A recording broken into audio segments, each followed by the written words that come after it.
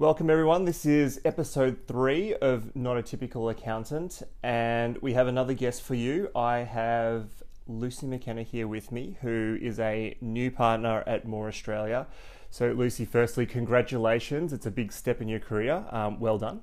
Thank you very much. Now, we were talking offline and you did say that you think you are the typical accountant. So today might be a bit interesting. We'll see where we get to, because I don't think you are. But I guess from your perspective, maybe everything's normal and you fit the stereotype.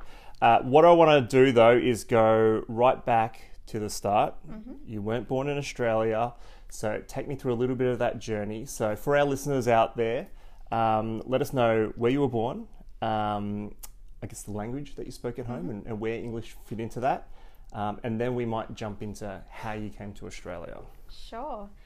Happy to. To be honest, I was very little, so a lot of this is what I've heard through parents, grandparents and the like, so I don't have a lot of memories, but I was born in a town called Liberec in the Czech Republic, which is, for those playing at home, sort of 1 hour and a bit north of Prague.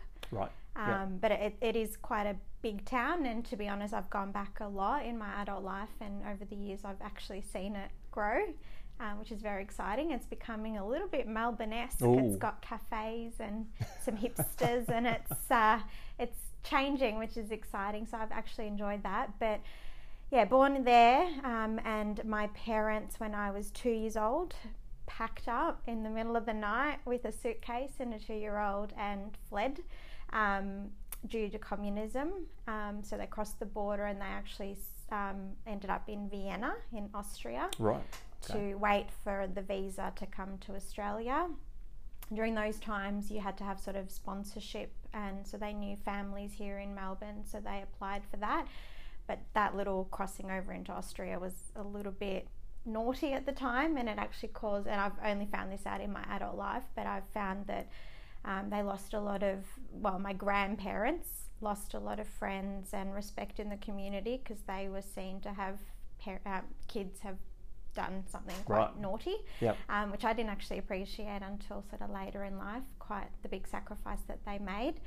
So yeah, spoke Czech, then spoke German as a result of living in Austria. So I had those 2 languages as a child. Wow. And then I was about 5 years old when we came to Australia, and then got thrown straight into prep, not speaking a word of English. And my grandma, tells me the stories of coming home from school. So she came and stayed with us while my parents, and this was once it was all fine, and they were allowed to. So she came and lived with us, and she tells me the stories of me coming home quite upset because I was so confused. I didn't know what language. Apparently I tried the German thing, that didn't work, and then I tried the Czech thing, and that didn't work.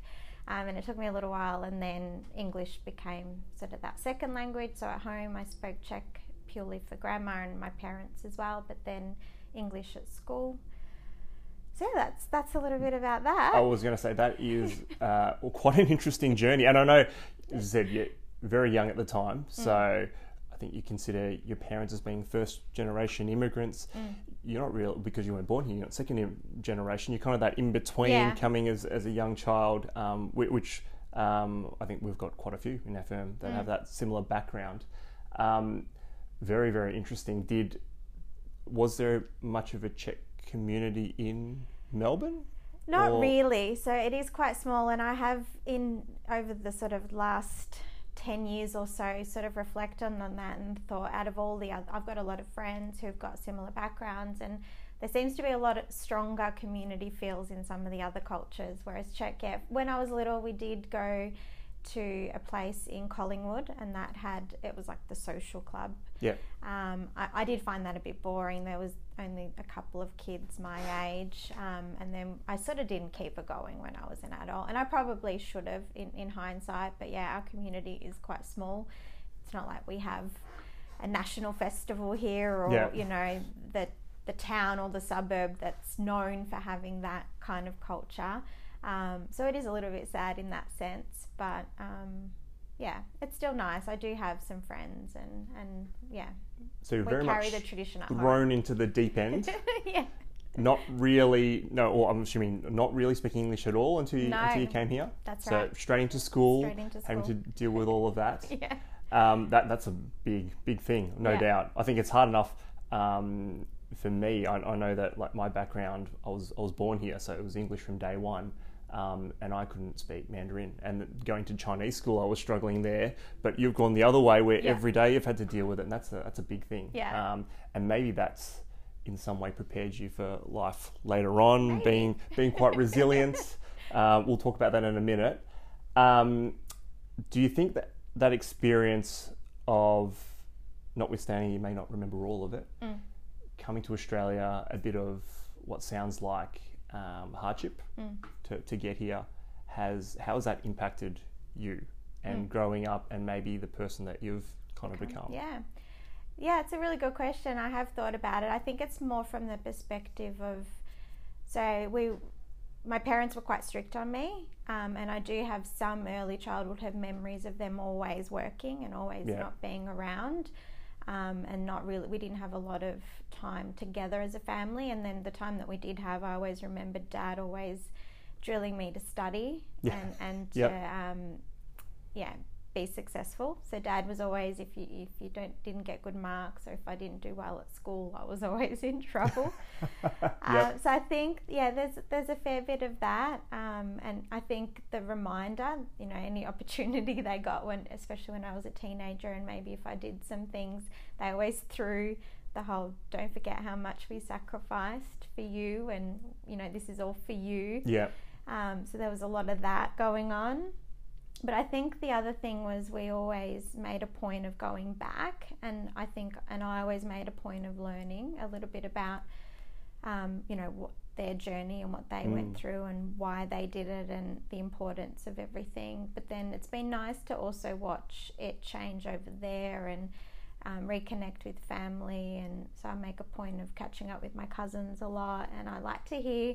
There's always that curiosity of, I got taken away and I got thrown into this life. It wasn't really my choice.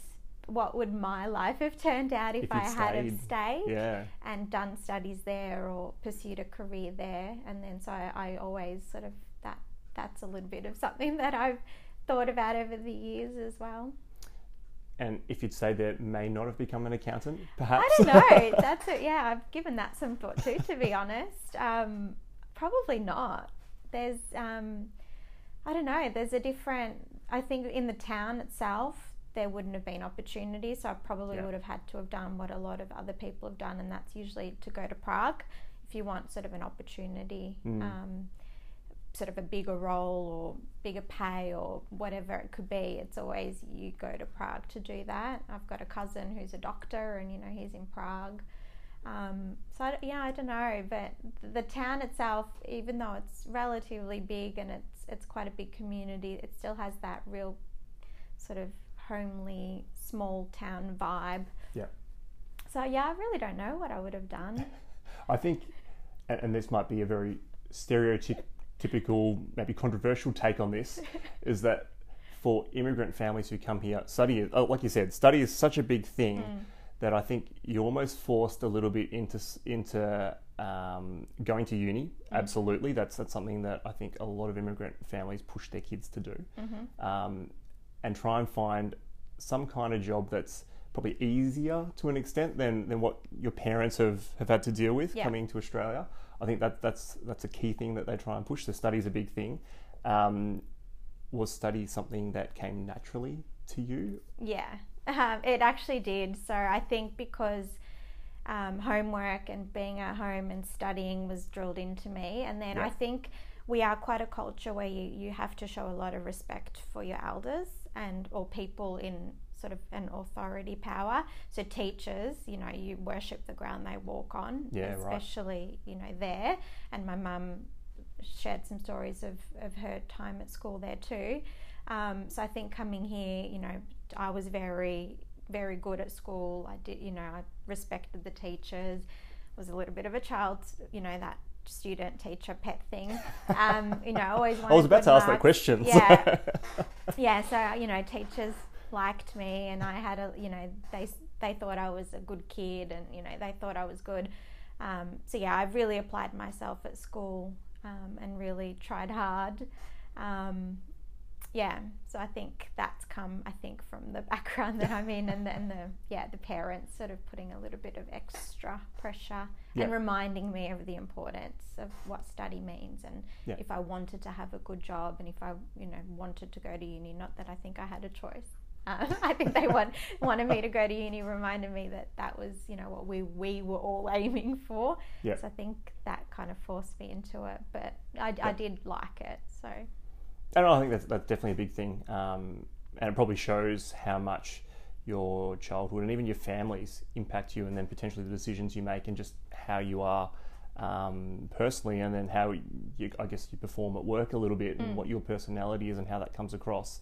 The one thing that a couple of us here have talked about is you're getting promoted as the type of person you are and the personality that you have, and you present really well.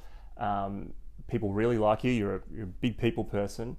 Some of the things that I think are qualities that probably stereotypically aren't a typical accountant, like to keep to themselves, a little bit more conservative, love the detail, although you're obviously very good at studying, so you've done that well.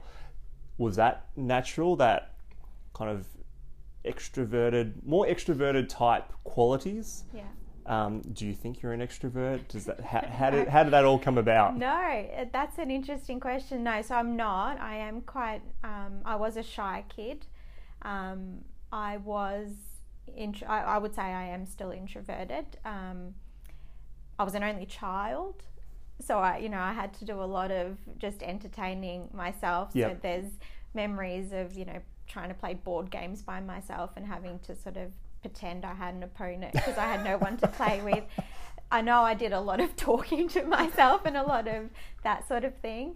I don't remember having a lot of friends as like a young kid. But then, as you get a bit older and you sort of realise, especially at sort of high school and uni, like having a network around you is really important, and having people to bounce ideas off. So, I think as I got a bit older and as situations changed, I did become a little bit more outspoken. I could see the value that brought.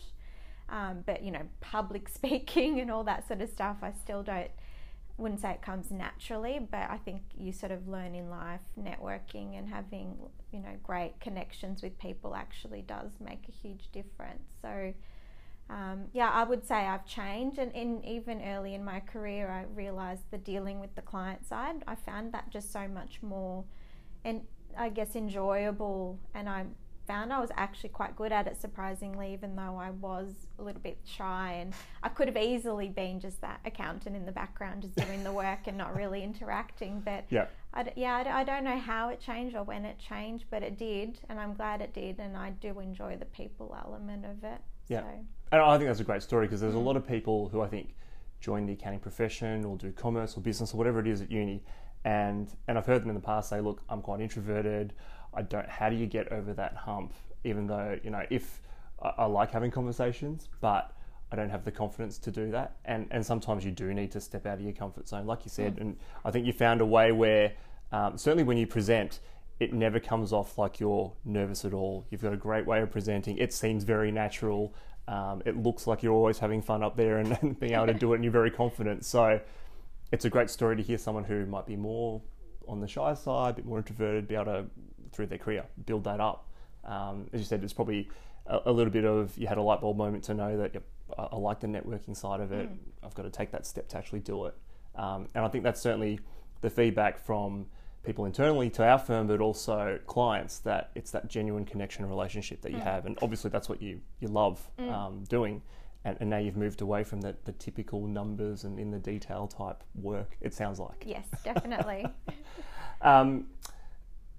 So let's just go a little bit further into your work life then. So I think this is where you've had an experience in your work career, particularly the earlier period, that is a little bit different to some others who may have been in larger accounting firms or professional services, stepping into a family office environment, which I think now there's certainly a lot more employment opportunities in that. There's a lot more, the multifamily office is a bigger, it seems like a bigger thing nowadays than maybe when you started.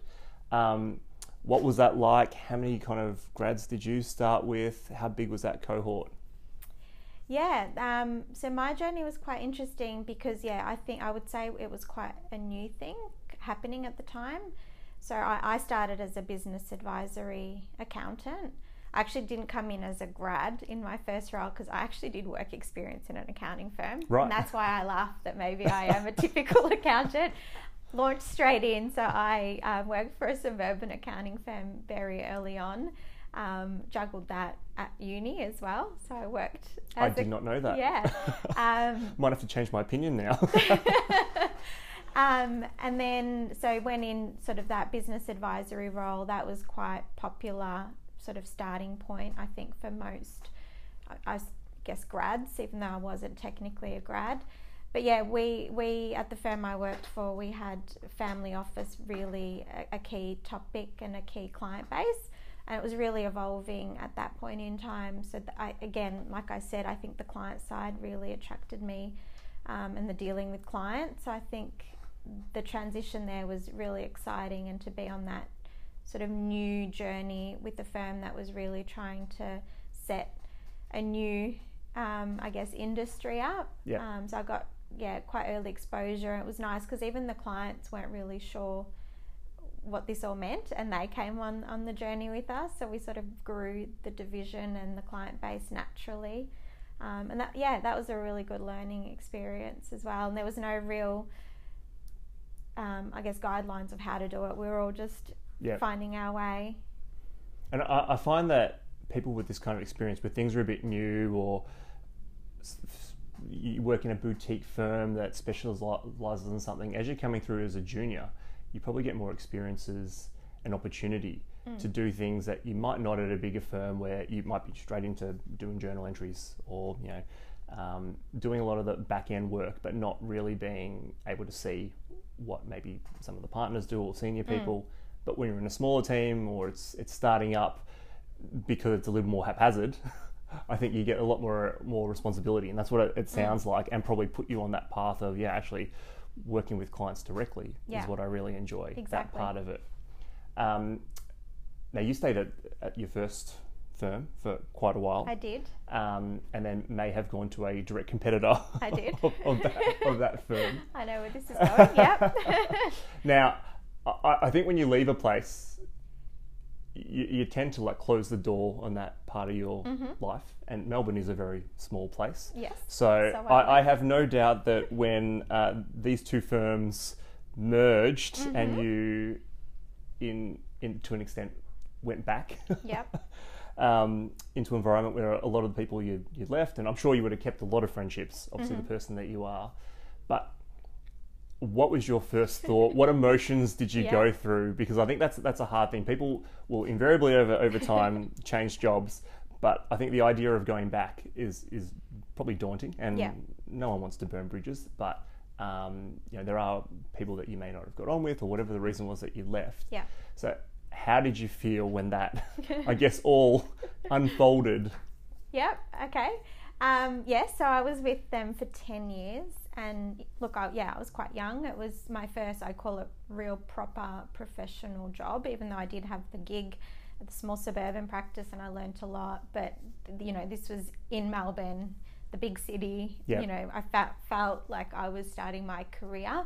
So, and, it was a great firm, 10 years, learnt a lot. But I had made the decision, and it was a huge decision. And, I didn't take it lightly, and I ummed about it and really considered it, and it was an emotional roller coaster. But I finally thought, you know what, no, I do need to do this for my own professional and personal growth. I need to spread my wings. I need to really challenge myself. So, after months and months of really giving it serious consideration, I took the leap of faith. I said, yep, I'm going to do this.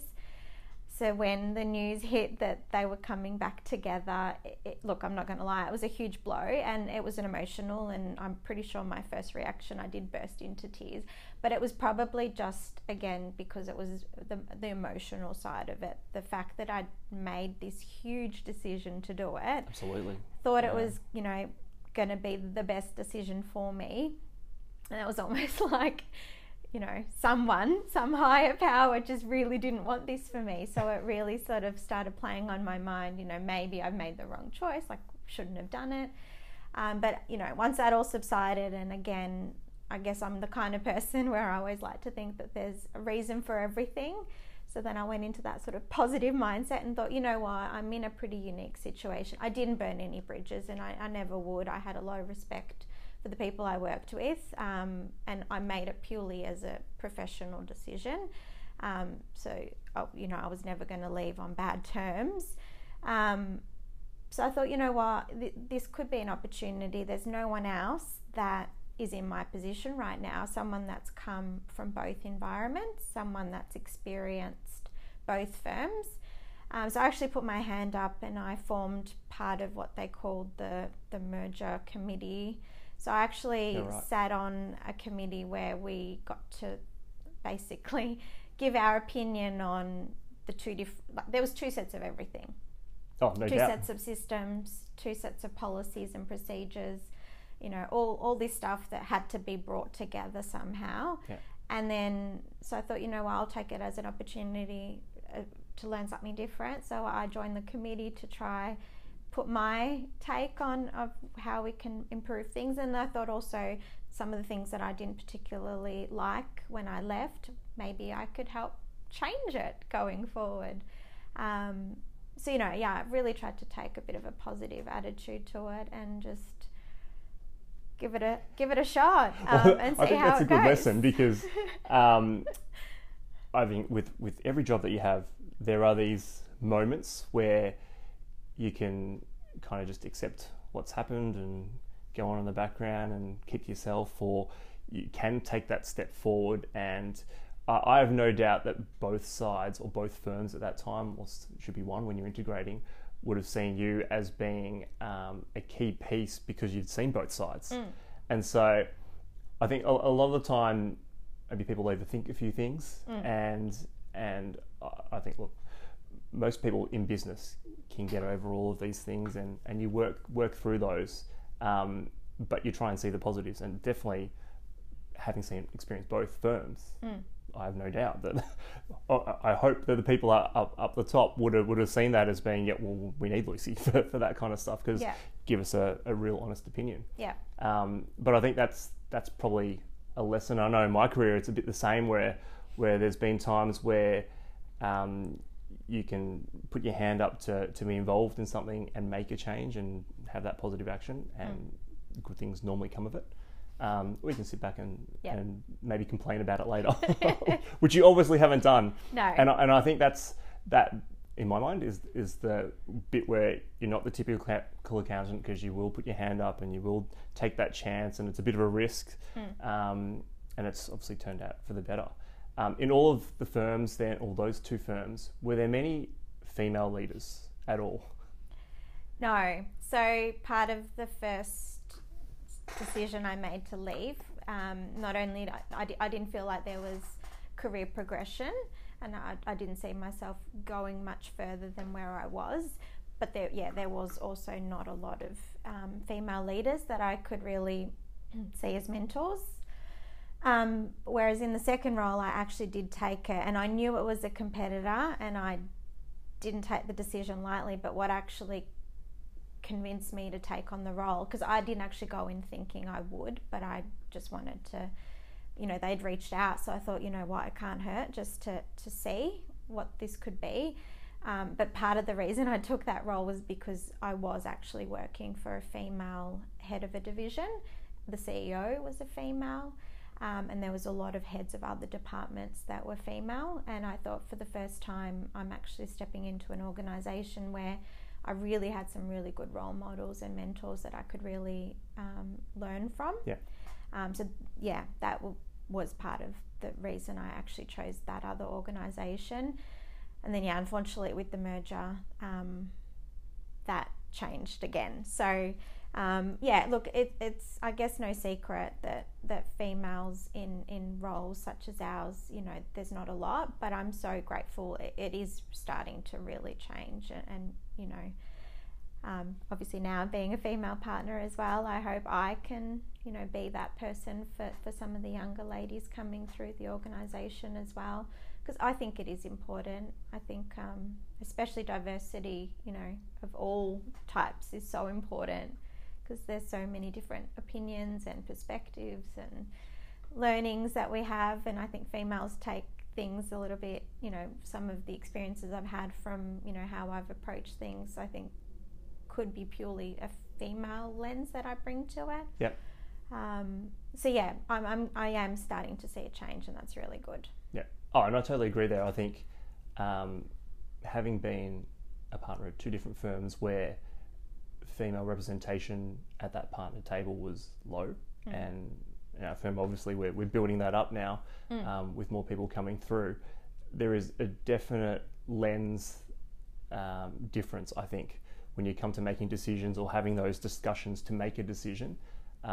People come at it from such different angles, and it's not just the male-female thing. I think your background and diversity and just your cultural background also adds to that, absolutely. Agree. Yeah. Even though I think potentially maybe quite a few, like I said at the start, I think I've got the stereotypical view that a lot of immigrants have a similar story, and your parents have kind of instilled a certain way of working that in you that does kind of infiltrate the way you think to an extent. So, but I think going forward, it's a big thing.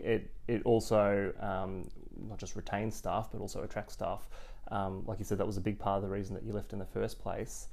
So I guess knowing all of that, do you feel a sense of pressure or any extra expectation, being one of still, I guess, few, because when it'll be a while until we get to this kind of 50-50 and really good mix of leaders, which we obviously have, and I think this is across the whole accounting industry and not just accounting, just probably broadly, that at that leadership level, it's obviously more male dominated, but you take a step down to your management and below, often it is a 50-50 type split across certainly professional services industries. Do you feel any extra pressure to have, as you've been promoted, has anyone come up and kind of spoken to you in a way that you feel like, yep, now I've got to be a role model to a certain degree? I wouldn't say extra. I feel like I've always carried that a little bit, you know, even being at a manager level or associate director level, like I've always liked to have thought that I have been there to influence others and to be that person that people look up to. So yeah, if anything, I just hope that this promotion and now being partner just shows that anything is possible. You know, I'm not going to change who I am and how I approach things going forward. You know, I am who I am and I made it. So I hope we just continue, and I hope I do have people that reach out and are happy to have a chat, and whoever's listening today as well, and all that sort of stuff. But no, I don't think I'm gonna be any harder on myself or do anything different. Yeah, and I don't think you should be. I think maybe this is coming from a male lens, feeling like when there's a minority coming through that a lot of people will look up to, that there's a bit more of pressure that comes with that, and there really shouldn't be. One thing that I think you do really well, I think you're quite opinionated, but you don't keep that to yourself, and we certainly need more of those opinions from the female gender coming through as well, and reaching the decision makers, and you're one of them now as well. Given your background, you kind of said a little bit introverted, a bit more of a teacher's pet. I know that you're able to influence people really, really well to see your opinion. How did you make that change, or be able to do that where you felt confident enough to do that? Because I see you do that with the CEO, with other partners, and I sometimes laugh at it because I can see how well you influence people. Oh wow, okay. I don't know. I still think it's something that I need to work on, because I do still do a lot of that internal battle with myself, and there's so many more things I'd love to say, but sometimes I stop myself. But I guess I've learned, especially throughout my career and in some of the experiences I'd had in previous roles, just simply doing and thinking you're doing enough sometimes isn't enough. So you can't just rely on your skills or your experience or the fact that you're just getting things done and the clients are happy. That's one element of it, and I've learned that you do have to speak up. Unfortunately, you won't get anywhere if you just think things are being noticed. You actually have to put things out there. So I think from sort of feeling in certain points that I haven't quite done enough has been that sort of trigger to say, if you want anything, you're just going to have to ask for it. Yep. And then similarly with sort of that merger experience, it could have easily gone pear-shaped, but I knew I had to be the one. I had to be in control. The whole merger was out of my control. I couldn't change it, but going in and saying, I do have an element of control here. So if I put my hand up and say something, or if I try get involved to try change the outcome, it's only going to be a benefit for myself and hopefully others. So I think it's just all in experience that, you can't just sit back and expect an outcome. Yep. If you want something, you're going to have to, have a voice. It sounds like, and as sometimes it can be scary, and sometimes you worry what reaction you'll get. But I think if you believe in it and you can see the greater good in it, then it's worth speaking up. Absolutely, no, definitely. Now, I don't know that there is a huge Czech community, as we said, in Melbourne. So do you get to use the Czech language that often? Is it something that you've kept up with? Yes. Do you still have the vocabulary? I do. Although every time I go back to my hometown and I catch up with my extended family, they remind me that my accent is getting worse and worse, or my Australian is better and better. Yeah. I do use it a lot. So my grandma lives here in Melbourne with us. During COVID, she actually became an Australian citizen. Oh, right. Because she can't, the whole flying back and forth isn't working. So at the age of 83, she's become an Australian citizen. Wow. So her English is still very limited. So we speak Czech, her and I, and usually with my parents, but if my husband's with us or it's a family thing, then we'll speak English. And then, just sort of Skyping with family, extended family, or messaging. So my speaking and my writing, it's okay. It's not the best. And I think it has dropped off over the years. I would never be good in sort of a business sense overseas, I don't think, because I think their vocabulary is a bit different. Yeah. But I would, I'm still very happy to have maintained it, and we've got a few little traditions that we uphold just to keep that, tradition alive a little bit. Yep. Oh, it's really good, because I think language is it's become such a big thing because we're so global. And yes, a lot of countries speak English, but certainly we're finding that no different to when you first came here, and there's a little bit of a cultural connection, particularly for your parents, probably more so. That's something that I think is, if people retain, that there's a little bit of home, exactly. home there that never goes astray, and even a couple of words here or there, I'm sure, make a big difference. German, on the other hand, I'm presuming that's gone. Long gone. That's long gone. Yeah, it's a shame. It would be nice to still have it, but no, we've travelled Europe a fair bit, my husband and I, and we've gone to German-speaking countries, and he'll always say, "Oh, can you understand what that person said?" I'm like, "No, sorry, don't get it at all." Whereas, Czech, we're fine. So we pride ourselves that we hire a car and we drive around, we can read a map and we can get around without, struggling with any sort of language barrier. But as I said at the very beginning, I'm just so blown away at the change I've seen. Signs and people running shops and speaking English sort of everywhere now, to be honest. So you don't have to be that scared if you don't speak the language that you'll struggle. But no, German's definitely gone. So it's, just Czech and English now. Yeah.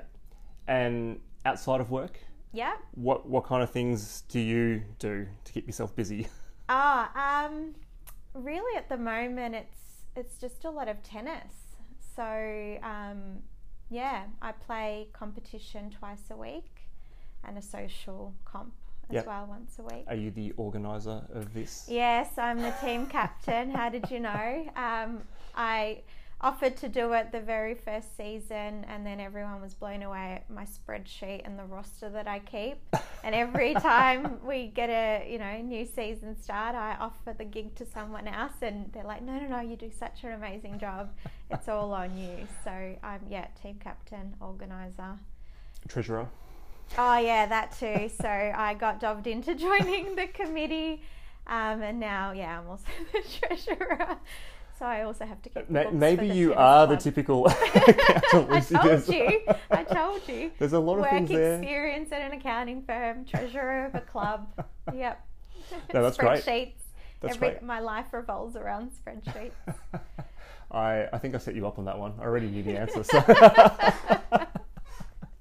No, that was great. I think you've had such an amazing experience coming to Australia, and I'm sure there are even more stories from your parents' side, what they experienced, and because it would have been a huge decision to do that, and as you said, like a bit of the impact and the consequences on your family and wider family about your parents making that decision to come here is huge. And again, you don't really appreciate these things until you become an adult, and exactly. You yourself go, oh well, actually, could I ever have made that decision?